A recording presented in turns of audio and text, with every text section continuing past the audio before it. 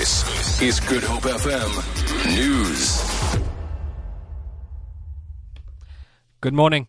The ANC in KwaZulu-Natal has denied suggestions that the continued killing of its members is a result of squabbles that followed the selection process for the local government elections.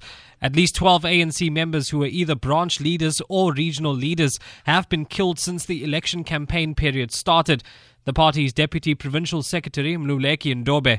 And we are saying this is nothing but hooliganism, criminality and thuggery, and there is no amount of political differences that can justify the killing of our leaders. And we are appealing to all law enforcement agencies to expedite the resolution of all these cases. And we are concerned as the ANC that the pace is very slow, but we welcome the provincial intervention that has been put by the provincial government. A third suspect has been arrested in connection with the burglary at the South African Navy base in Simonstown on Monday. The 18-year-old was arrested yesterday. Two others, aged 18 and 21, were arrested on Thursday at their homes in Steenberg. They allegedly used military vehicles to remove heavy caliber machine guns, hand grenades and assault rifles from the base. Most of the weapons have since been recovered. Hawk spokesperson Lloyd Ramova. The suspect, believed to be 18 years old, was apprehended at a Navy base barracks after the search of the premises uncovered one of the alleged stolen firearms.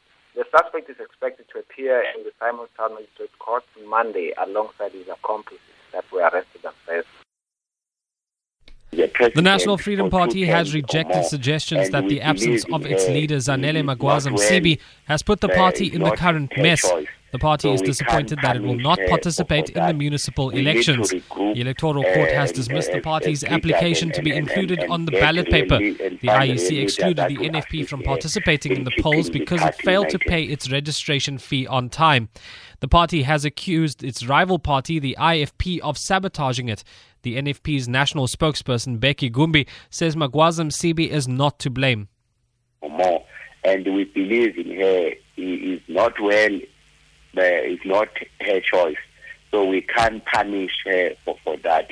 We need to regroup as leaders and get and find real leaders that will assist her in keeping the party united.